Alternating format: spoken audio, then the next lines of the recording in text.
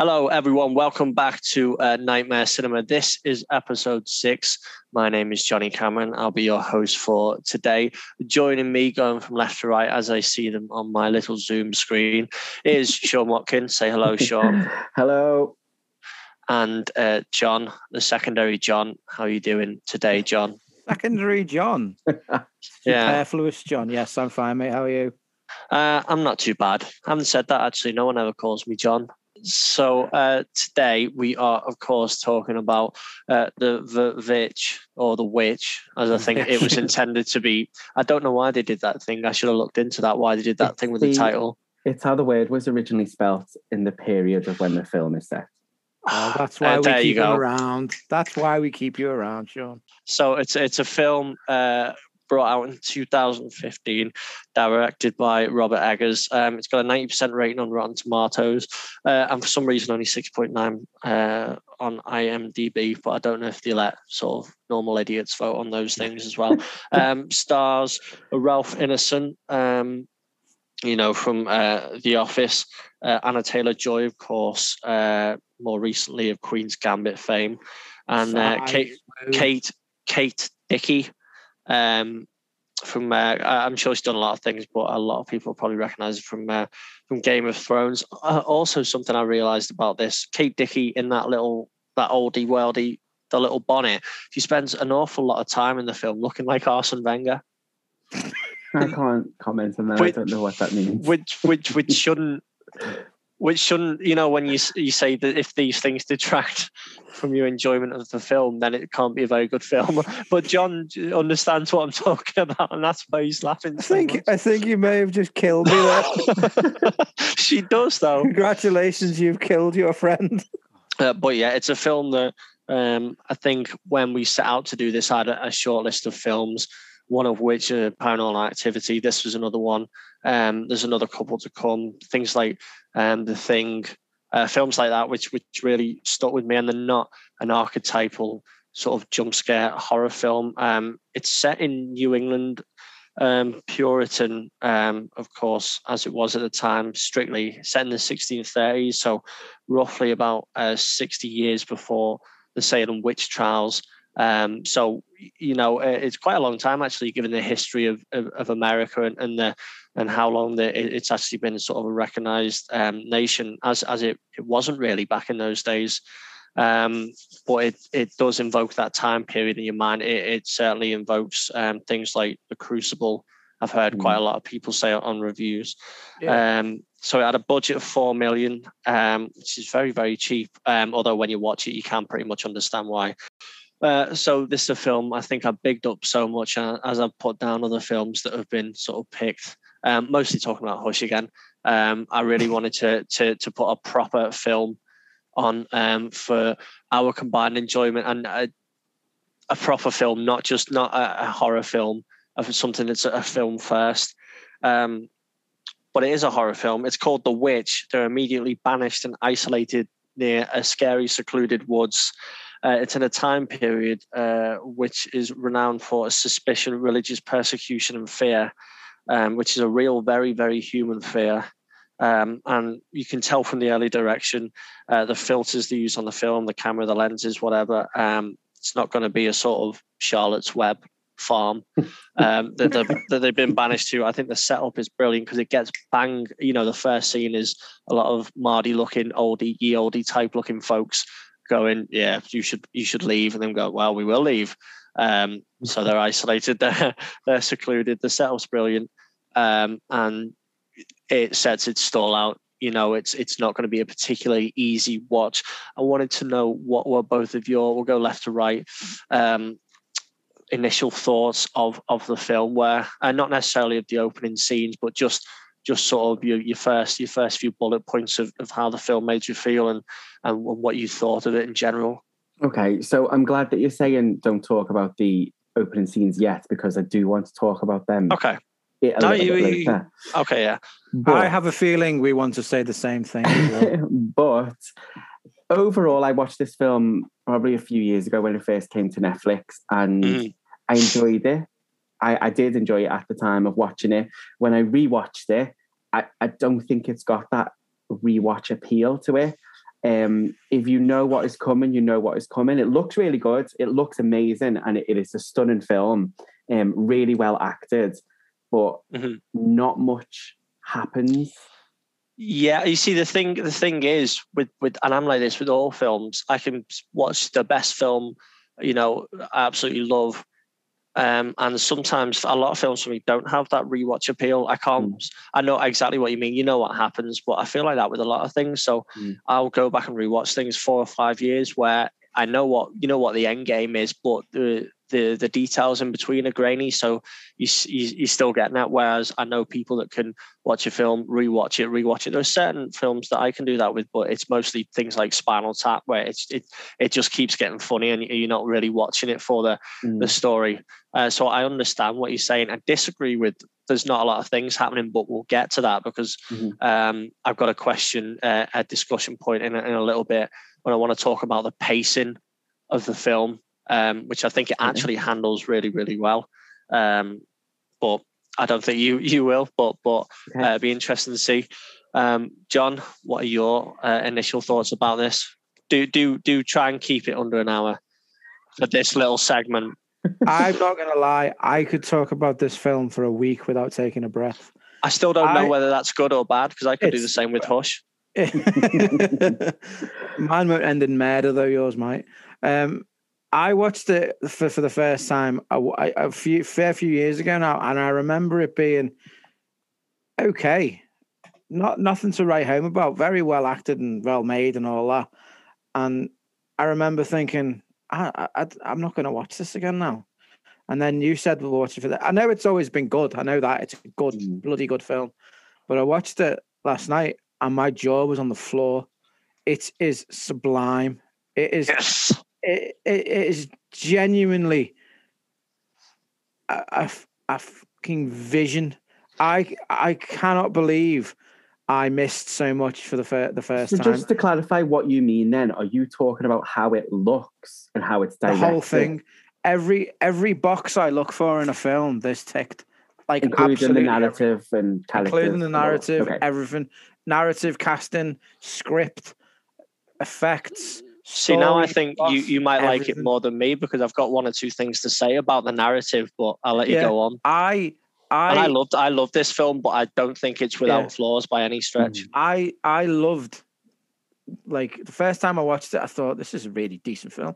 It's this Robert Eggers, whoever he is, he won't go very far. Blah, blah, blah, blah. Whatever happened to him?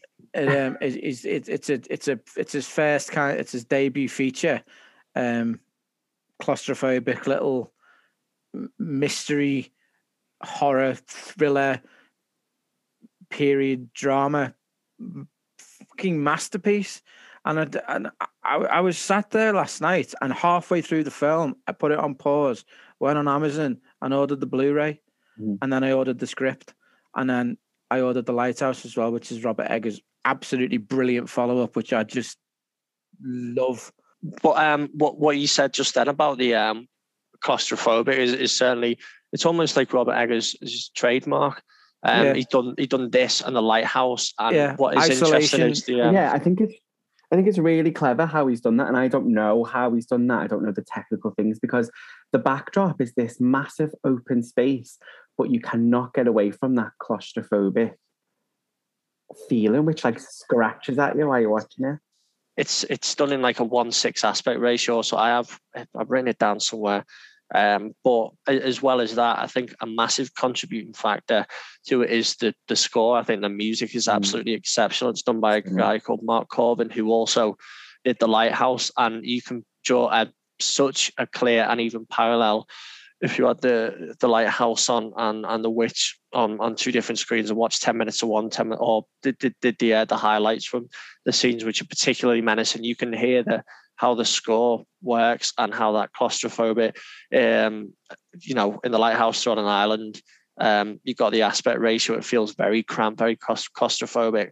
And then you've got, like you said, a massive open space, except they're just there. It's their little farm, and then it's the woods, and the insidious menace coming from the woods, or seemingly coming from the woods. It is something that they can't escape from. It doesn't matter if you've got all the space in the world. It's Can I absolutely just quickly horrifying. go back to what you said about the score? It is absolutely exceptional, and it's one of those scores, you know, when you're watching a film and you're like, your hairs just stand up because the score is that phenomenal. And I read that Eggers said that he even liked the end credit music better than he liked the entire film, which I think is absolutely amazing. I'm intrigued quite a lot of the time about what people do with the end credits, because that's the end of the film, and then a lot of the time it's sort of, they seem to just draw a line under it, and then maybe not necessarily with these sorts of films, but maybe they'll just put on some music or whatever, you know, whatever it's obviously not whatever they can find, but which isn't sort of congruent with the film, whereas the end credits are part of the film, you know what I mean? A lot of people stay to watch them, sort of out of respect for what people do during the film that obviously you don't see on the screen. It's all part of the film. It's all part of the runtime. So I think that what he's got there is something that's very good. It's something that doesn't jar. It's something that doesn't take you out of the experience if you're staying to watch the end of the credits. Yeah, definitely. What are you staring at, Sean? Is it what John's got in his mouth? Yeah, what is that, John? No, is it a song? I'm very aware that I talk over people, so I'm putting this in my mouth to shut me up. Is it a seems song? to be working. It seems to be working as well. Yeah, it is. Yeah. Oh I thought it was like a Mintero. I did at first. I thought it was an ice cream or something. It's got Homer Simpson on it. Is it a socks or is it a pair of bills? A pair of bills looking like that. I don't know. Why, friend? Anyway, it seems to be working though, because I haven't spoken for ages, and you have. That's good, I suppose. So we were talking about themes of isolation, Robert Eggers films. So it sets out its stall, as I mentioned earlier. They're banished from the get-go. That's the first scene. And I want to talk about this setting and this fear, which is very real. Obviously, going back to that times, there's a very real fear surrounding religious exclusion, fear of doing wrong by God, being considered an outcast from your religion and your community. And community back in those days was, of course, absolutely everything in that time period. I just think that, so that backdrop for the film, because it's a film which is just absolutely bathed in guilt, in sin, in blame, and that's the sort of the canvas for this oncoming malevolence. Not only does it put them in a setting away from everyone where it's physically isolated, they are not wanted. No one will do business with them. One of the things I just wanted to make a note of, and see what you thought about it, was the language that they use. So I thought it was an interesting. It's an interesting choice that they made to use that specific language. The accurate. I'm assuming it's accurate. Accurate language that they did. It says at the end that most of the dialogue is taken from actual excerpts from diaries, journals, court transcripts, and like town meetings. So the things that they're saying in that film were actually said, and I think 1,000,000% that's what lifts it from just another witchy film. They do a similar thing in the Crucible. What did you think about the language, Sean? Because I actually found it more immersive, and it sort of made me pay attention more. I've never seen it in the cinema. I think it did have a full cinema release at the time, because it was before Netflix sort of did big blockbusters. I'm not sure about the cinema release, to be honest. In terms of the language, do you know what it reminded me of? It reminded me of the first time I read Wuthering Heights at A-level, and trying to get around the language to get into the story is something that you have to learn and adapt. So it did. When they started speaking in that way, it did shock me, but it didn't put me off. Like, it never would. It just, you've just got to get used to a different way of people using language, isn't it? That is basically all it is. I didn't think it was too extreme. It's not like, when you watch Shakespeare and they still do it in that thing, and there's loads of cool action and violence and stuff, and it's like, why do you have to talk like that? Like in a modern adaptation. But that's just me being bone idle. I thought it was great.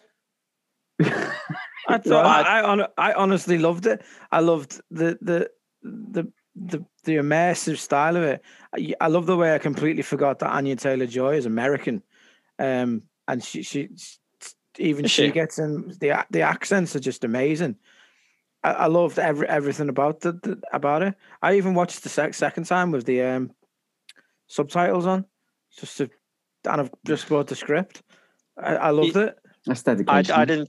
I still thought it was as immersive, if not more. It didn't provide a problem for me. It wasn't really hard to get over the language. In fact, I think it was quite entertaining to see how using that language and with those religious sort of, especially Puritan constraints they have on them, how difficult it is for them to express emotion, and you can see below the surface what they really want to say, and then there's like that ceiling of their religion that's holding their tongue and stopping them from expressing this stuff to each other, and then the language sort of laid on top of that is brilliant. There are a few other points that you mentioned just before, and I don't know if we're going to come back to them, and it's regarding the first scenes and how they were picked up. Yeah, you want to go for the first scene? They got right into it at the start. They did. They really did, and I usually really appreciate horror films for just getting straight into it. However, I struggle with this when I watch certain films where you don't ever see them as a family. You don't ever get to see them happy. You don't get to see what their normal life was like before all of this stuff.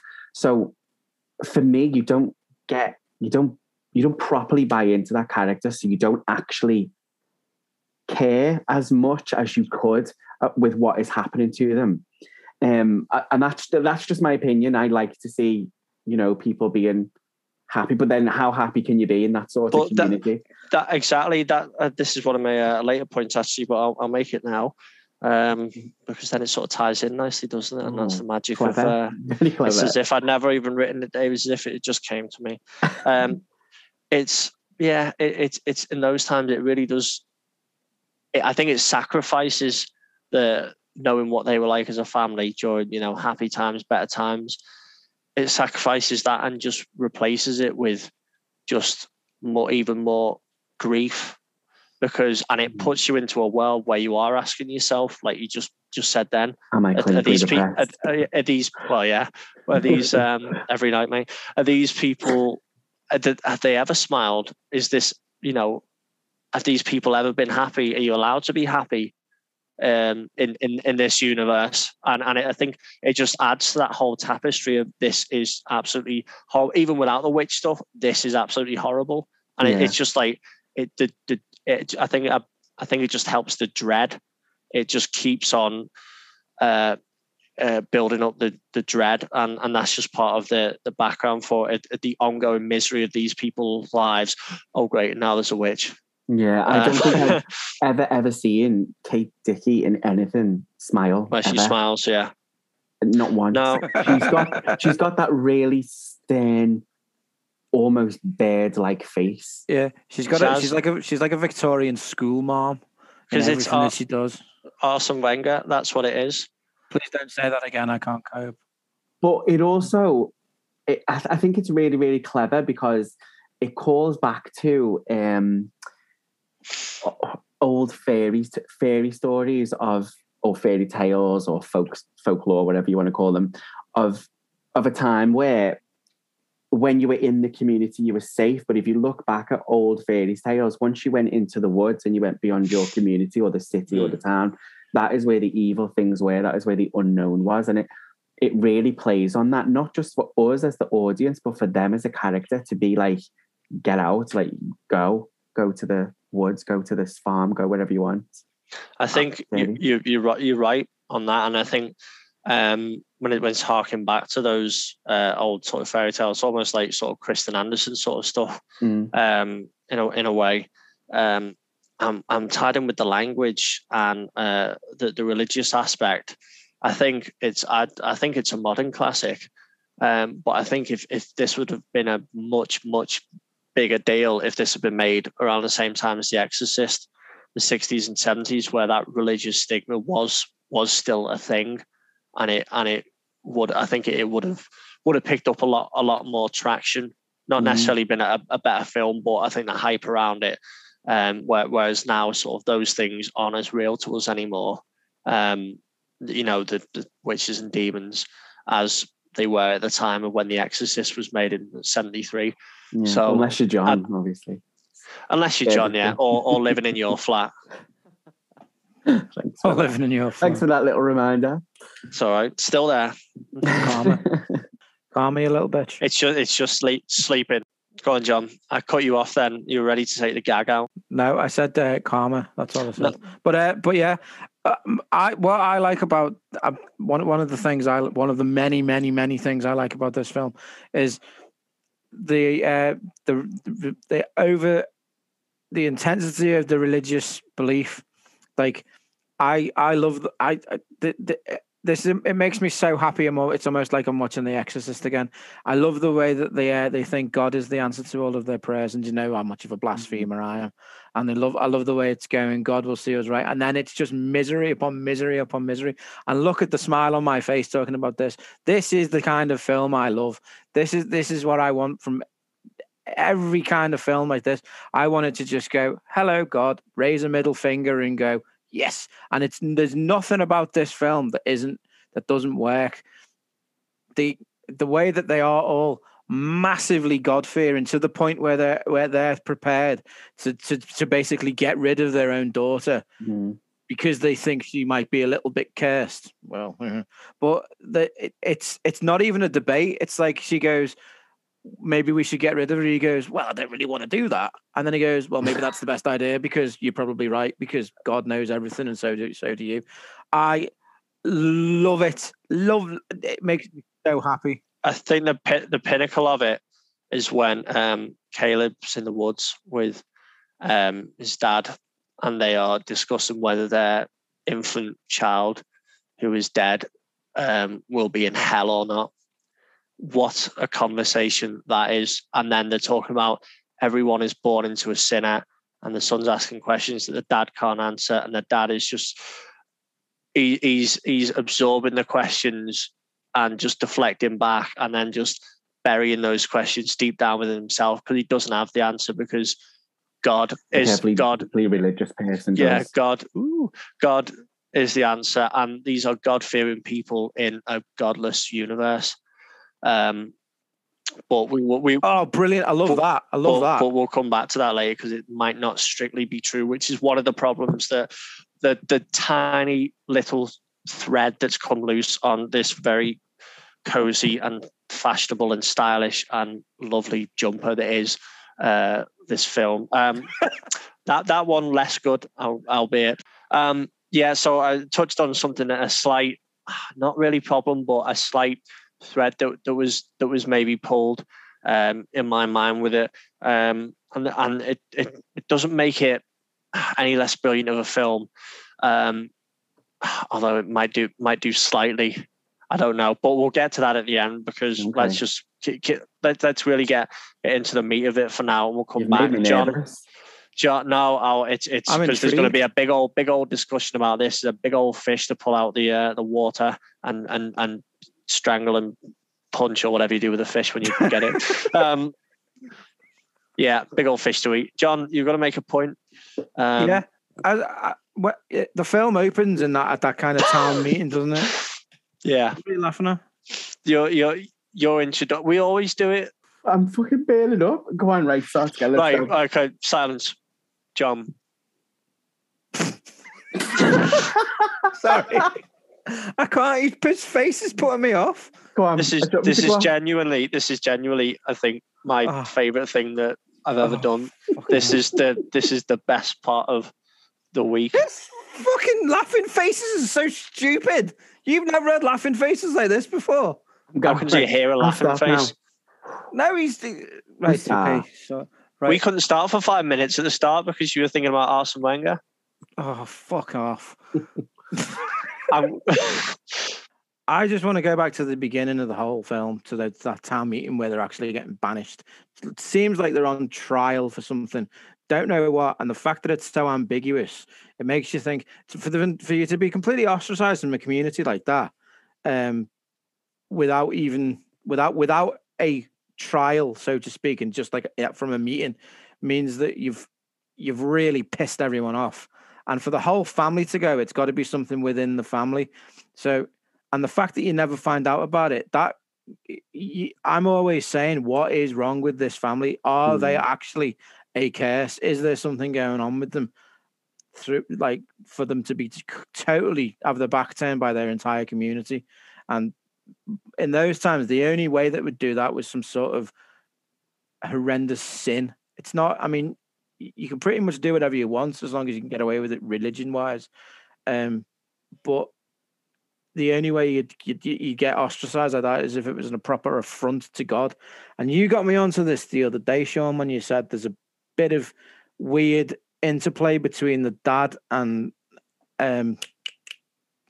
Thomasin, or Anya Taylor-Joy's character, that they seem to be a little bit, what's the word that you said? You say the word, because I don't want to say it. Incestuous. That's the one. I couldn't think of it. I was thinking of another word that probably would have got us banned. Oh. Anyway. But yeah, and you told me 2 things to look out for, and it was like when the dad comes in from hunting and she's taking his clothes off and stuff. And I look a bit further on, school mom Kate Dickie goes to do it and he pushes her away. Mm-hmm. And I'm like, hang on a minute, this has got a bit of weight to it now. So then there's that kind of undertone all the way through it, that they must have been expelled for a reason. Maybe something isn't right with this family. And then you have all this other chaos going on around them. And then all hell breaks loose at the end. And you're just like, the fact that you never kind of know and it's never shown or proven, it's just another string to it. The thing with that is, though, while it's a good sort of, what do you call it, a MacGuffin, MacGuffin has to be an object. It'll pass Nevertheless, in those strictly extremely religious times, something as trivial.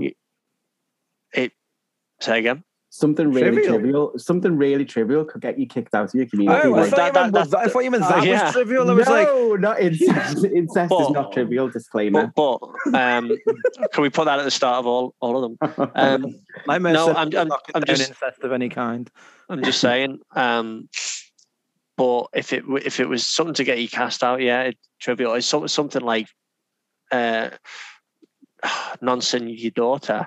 That's gonna have bigger repercussions, surely, in the eyes of God, which is what they all sort of pander to in their churches. Is something like that's gonna get your head lopped off. Yeah, if that's the thing that happened. Because it's not talked about, is it? Yeah, that's the thing. It's never even remarked on. We just join it with all these stern, ashen-faced people in this church, and even that scene freaks me the fuck out. See, what I immediately go to would be the dad having some kind of dispute with the church, because he doesn't speak. He speaks kindly of God and says, "Oh, this is God's plans, God's will." In the way that he acts and the things that he says to Caleb and Thomasin and his wife. However, he's when he's speaking about trading with people in the town, it's almost rebellious, because he's saying, "Well, no, we will trade with these people. I traded your father's silver cup. We've got to." So it's as if, almost in a small way, he's rebelling against the will of the church and the town. It's almost as if he's got a problem with them, which to me would maybe indicate that earlier on there was something that he did which they didn't take kindly in order for his family to survive. But obviously the corn season was poor. I think that was a factor even before that they were banished, and on top of that, people wouldn't trade with them because they'd been sort of excommunicated. I don't know if they were officially excommunicated, but so I took it to just be some sort of almost trivial dispute where they didn't see eye to eye. I would have thought anything more than that would have been sort of the churches or the town's green light to let's chop them up. Let's do whatever we do with these people. Yeah, Hang them. It's the fact they leave it open, completely open to interpretation. There's enough in the film to make you think that a fair few things could have happened. It could have been the twins who were slightly out of control, or Black Phillip, who was just Black Phillip is a goat, by the way, to anyone who hasn't seen it, who is just the creepiest looking goat you've ever seen. And goats are pretty fucking creepy. Yeah. And with good reason. He is gorgeous. I have to just mention this as well, and spoiler alert if you don't. We've got a Black Phillip section coming up in a bit. So, have we? Okay. Oh, so save it for them. Yeah. I nearly just completely ignored you then and went into it. But yeah, maybe the list of things it can be are kind of endless, and I think Robert Eggers does it on purpose. I think he layers it and keeps the layers coming. So you're just like, why? Because I was asking this so much last night. Why have they been kicked out?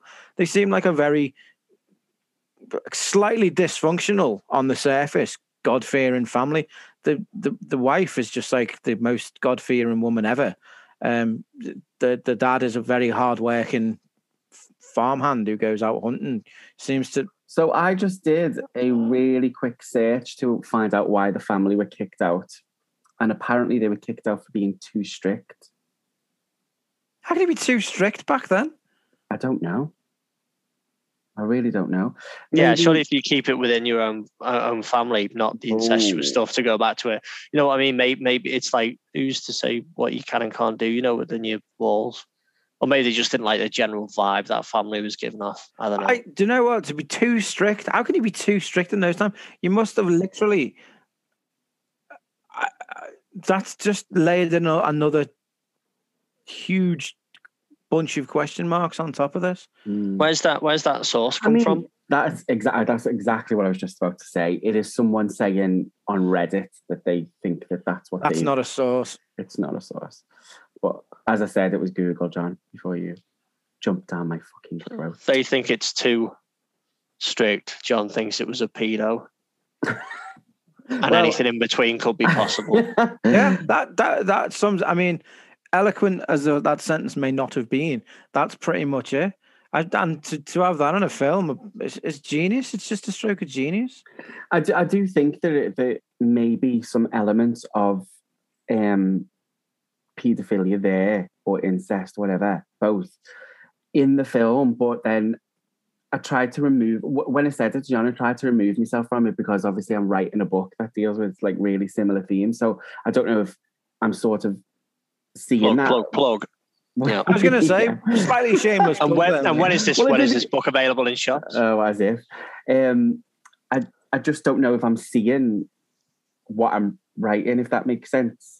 Seeing what you want to see, even if it's not there. Well, I don't want to see that, definitely. No. But then those parts are there. That bit where she undresses her dad, and that bit where he goes to the woods and he finds her, and it's like he's so happy that he's found her in the woods.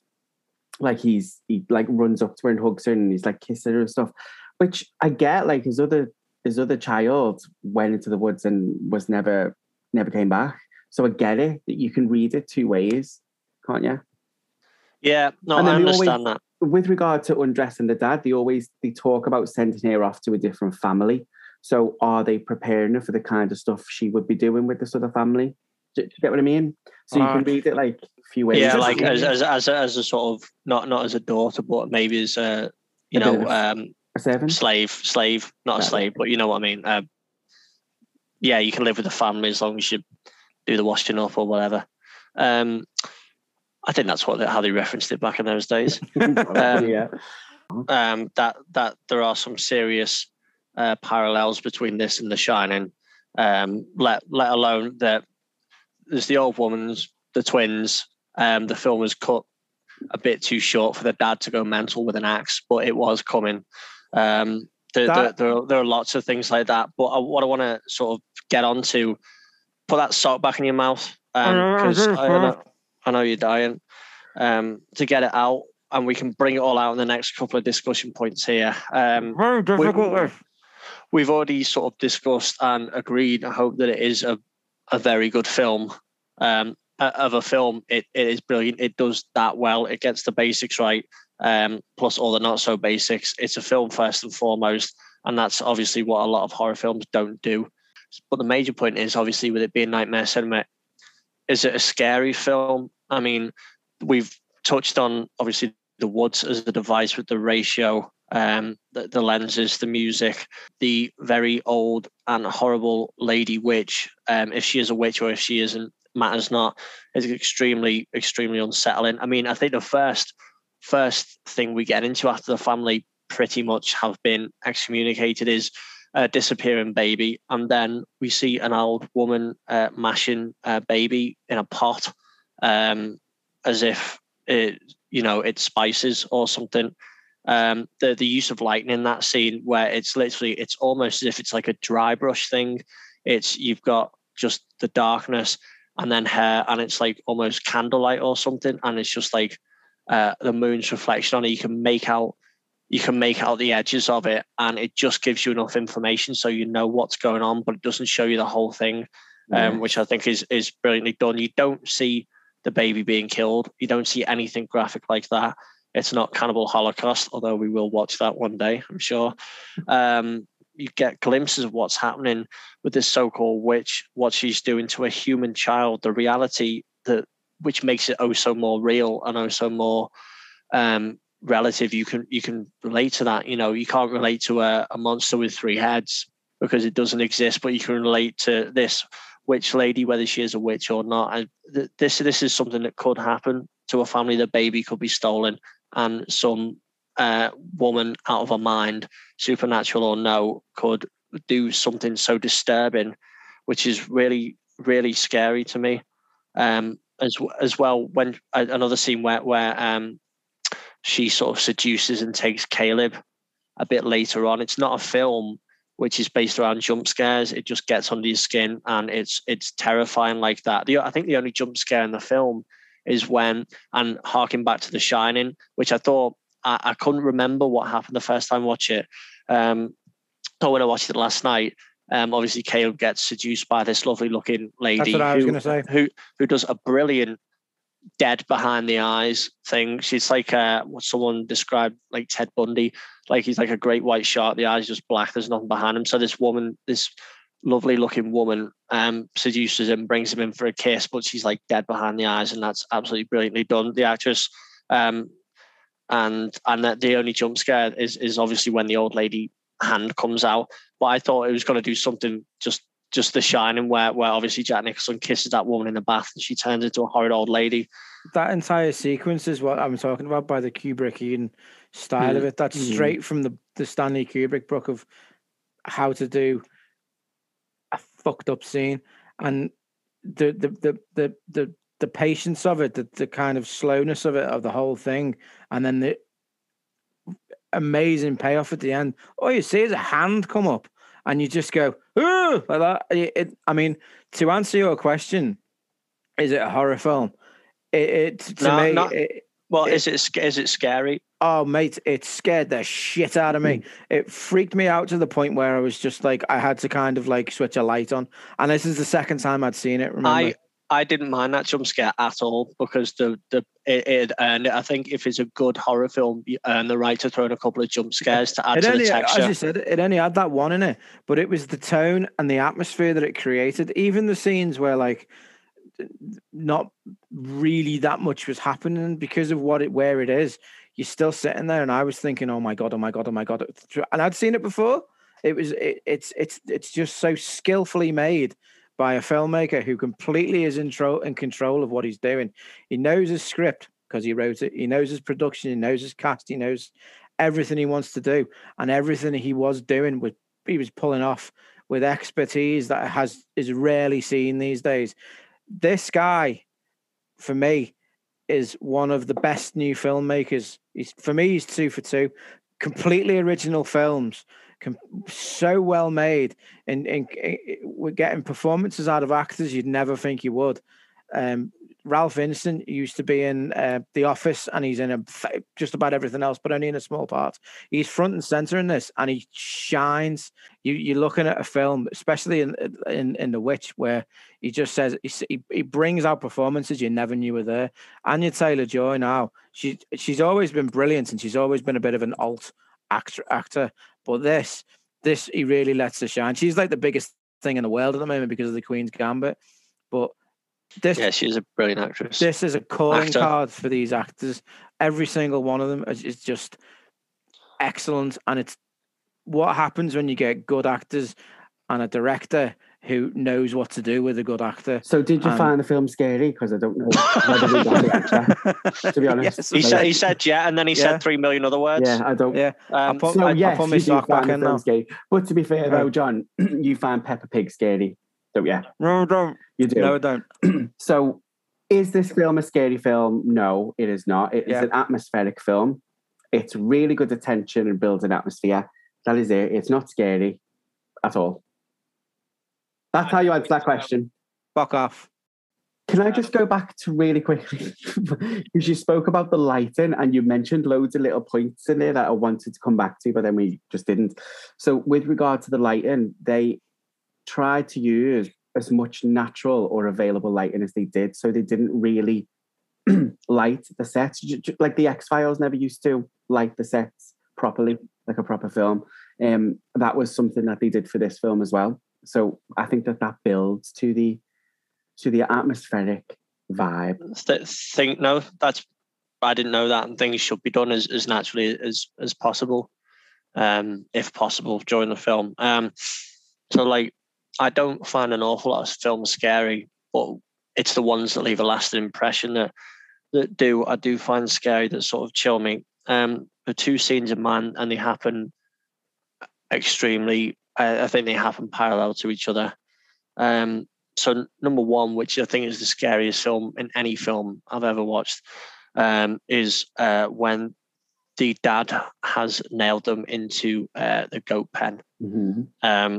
And then when the witch turns around and cackles, that's absolutely disgustingly horrifying. That witch, that lady is more scary than any monster in any film. It's a real human, and she's doing these things and acting monstrously, and she acts in such a way that someone like that, and I keep saying supernatural, she's a witch, she isn't. It doesn't matter, because she's essentially an alien. There's no commonality with, she's human, but it's almost like an uncanny valley thing. She's human, but there's nothing human about her. The scene that happens parallel, which I think, if they'd have not been braver, but in another world, they should have ended the film with, is when Kate Dickie sat in the chair and she thinks she's breastfeeding, and then it's like a crow pecking at her breast, and she's just sort of rocking in the chair, happy as Larry, and it's just absolutely horrible, disturbing. There really are some properly deeply unsettling images in this film, and one of the ones, and this is where I think I'm might get a bit of abuse here. One of the ones that my favorite ones, I should say, is towards the end of the film when she turns around and she attempts to speak directly to Black Phillip. You think, oh well, she's talking to a fucking goat here, and she goes to leave, and then this utterly chilling voice just comes out, and you're just sitting there thinking, I'd gone by then. I was just like, this I know she's talking to a goat, but this works. It was so disconcerting, so unsettling, and so atmospherically terrifying. This is why I don't understand why you don't say it's a scary film. She's talking to a goat, and it was one of the most chilling scenes ever. There's a difference between chilling and scary, though, isn't there? Yeah. Well, this was both, because I've mentioned those scenes. Then we'll get on to the Black Phillip stuff in a second.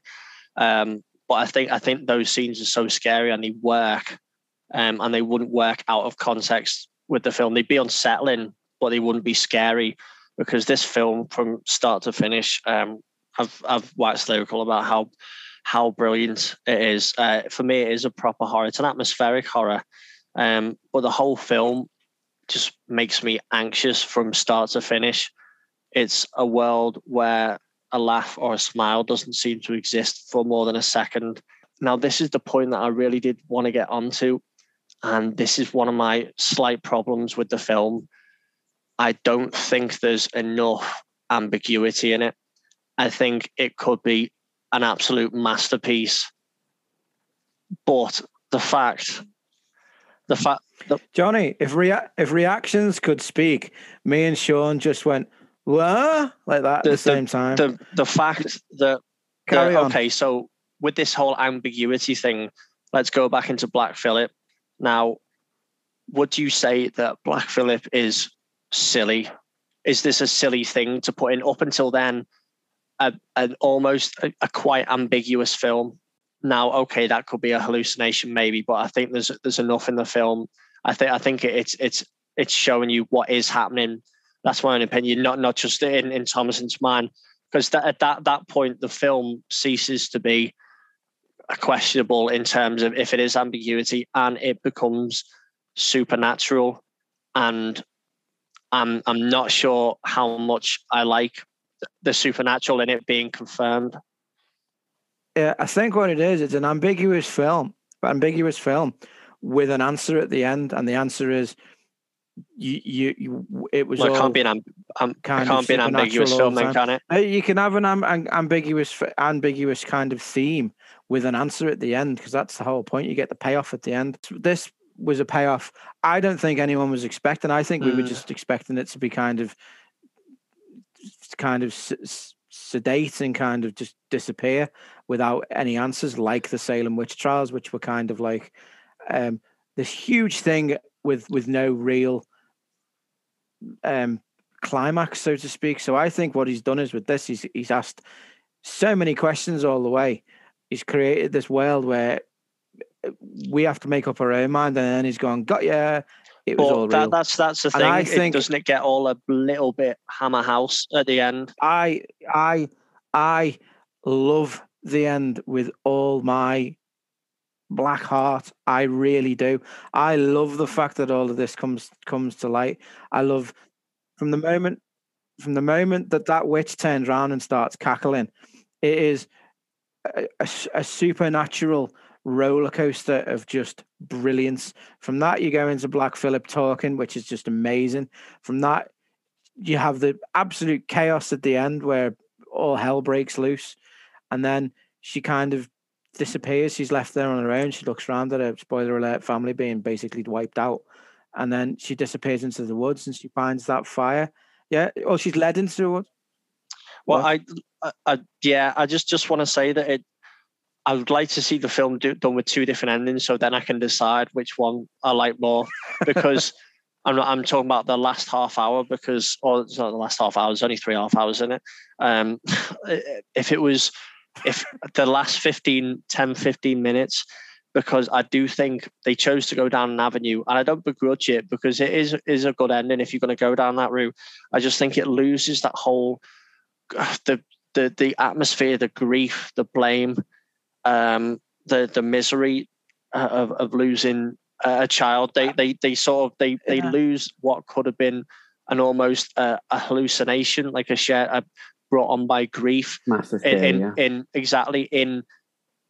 favor of this supernatural ending, which is fine if you're going to do that. I mean, because they go the whole hog. I mean, so this is one of those films, and it bugs me when films do this. It's like it's got 5 endings because they didn't know where to finish it. And you're right, one of the endings could have been where she's tit feeding that crow, or it could have been another place or another place or another place. She didn't have to go into the barn, and we didn't have to see that man who was supposed to be the devil, I assume. She didn't have to then go into the woods. She didn't have to then discover that fire. And then the end, that didn't have to happen. So I do get what you're saying, John. I get that it does lose, Johnny, sorry, it does lose some of that ambiguity that it's built so well. But then I also kind of like having an answer at the same time. This is going back to, I think, something I said a few weeks ago. The ending of a horror film or the ending of a twisty, turny psychological thing is so hard to do and get right. You're never going to please everyone. I for the record, I do like the ending. It just leaves me wondering because of everything that's been built up. It leaves me maybe just wanting even more of The Witch. But we'll get on to that. I just want to talk very quickly, funnily enough, about the pacing of the film, because I know, Sean, you mentioned before that it maybe not a lot happened. I disagree with that, actually. I think I said at the start, I think for an hour and a half, I would have liked it to be maybe half an hour longer. I felt like it's a film which had a lot to say, and it could have paced it a bit slower. It's good that it didn't. I don't know, maybe it might have gotten too boring, but I just think that there was an awful lot happened in an hour and a half, and I think if it had been longer, it might have been given more room to breathe and given more time to build up that atmosphere rather than bang, bada, bang, bang, bang, bada, bang, go through these points that are building up. Or maybe it wouldn't have made it as good. Maybe it would have made it a bit of a drag. I don't know. I felt like it could use more time to let the narrative breathe a little. There was enough narrative to allow that to happen. What was happening, and it happens at the pace that it should happen, I think. Only because if it was an extra hour, half an hour, I'd have been bored probably, and I probably wouldn't have stuck around, to be honest with you. It does what it needs to do. Yeah, exactly. Couldn't agree more. It does everything it should do in an hour and a half. I wouldn't change. I don't think I'd change anything about it. Even the bits I don't really like, I kind of like. I just think it's that good, and I'm so happy that it was picked to do this, because I wouldn't have watched it again otherwise. That's what I'm talking about. Even the fact that maybe I'm thinking about the ambiguity of the ending and how it could have been different doesn't necessarily mean that I want it to be different. I just saying that it sacrifices one thing for the other. And Robert Eggers probably knows a little bit more about films and endings than I do. Yeah, I think maybe if you want to make a Robert Eggers film longer, you just get a half an hour more Robert Eggers. It's not going to be a bad thing. It's just no. It's when you think about the film and what it needs, it doesn't really need anything. It's that good on its own. And for me, with that ending, it is sublime, just sublime. I think it's absolutely superb all round.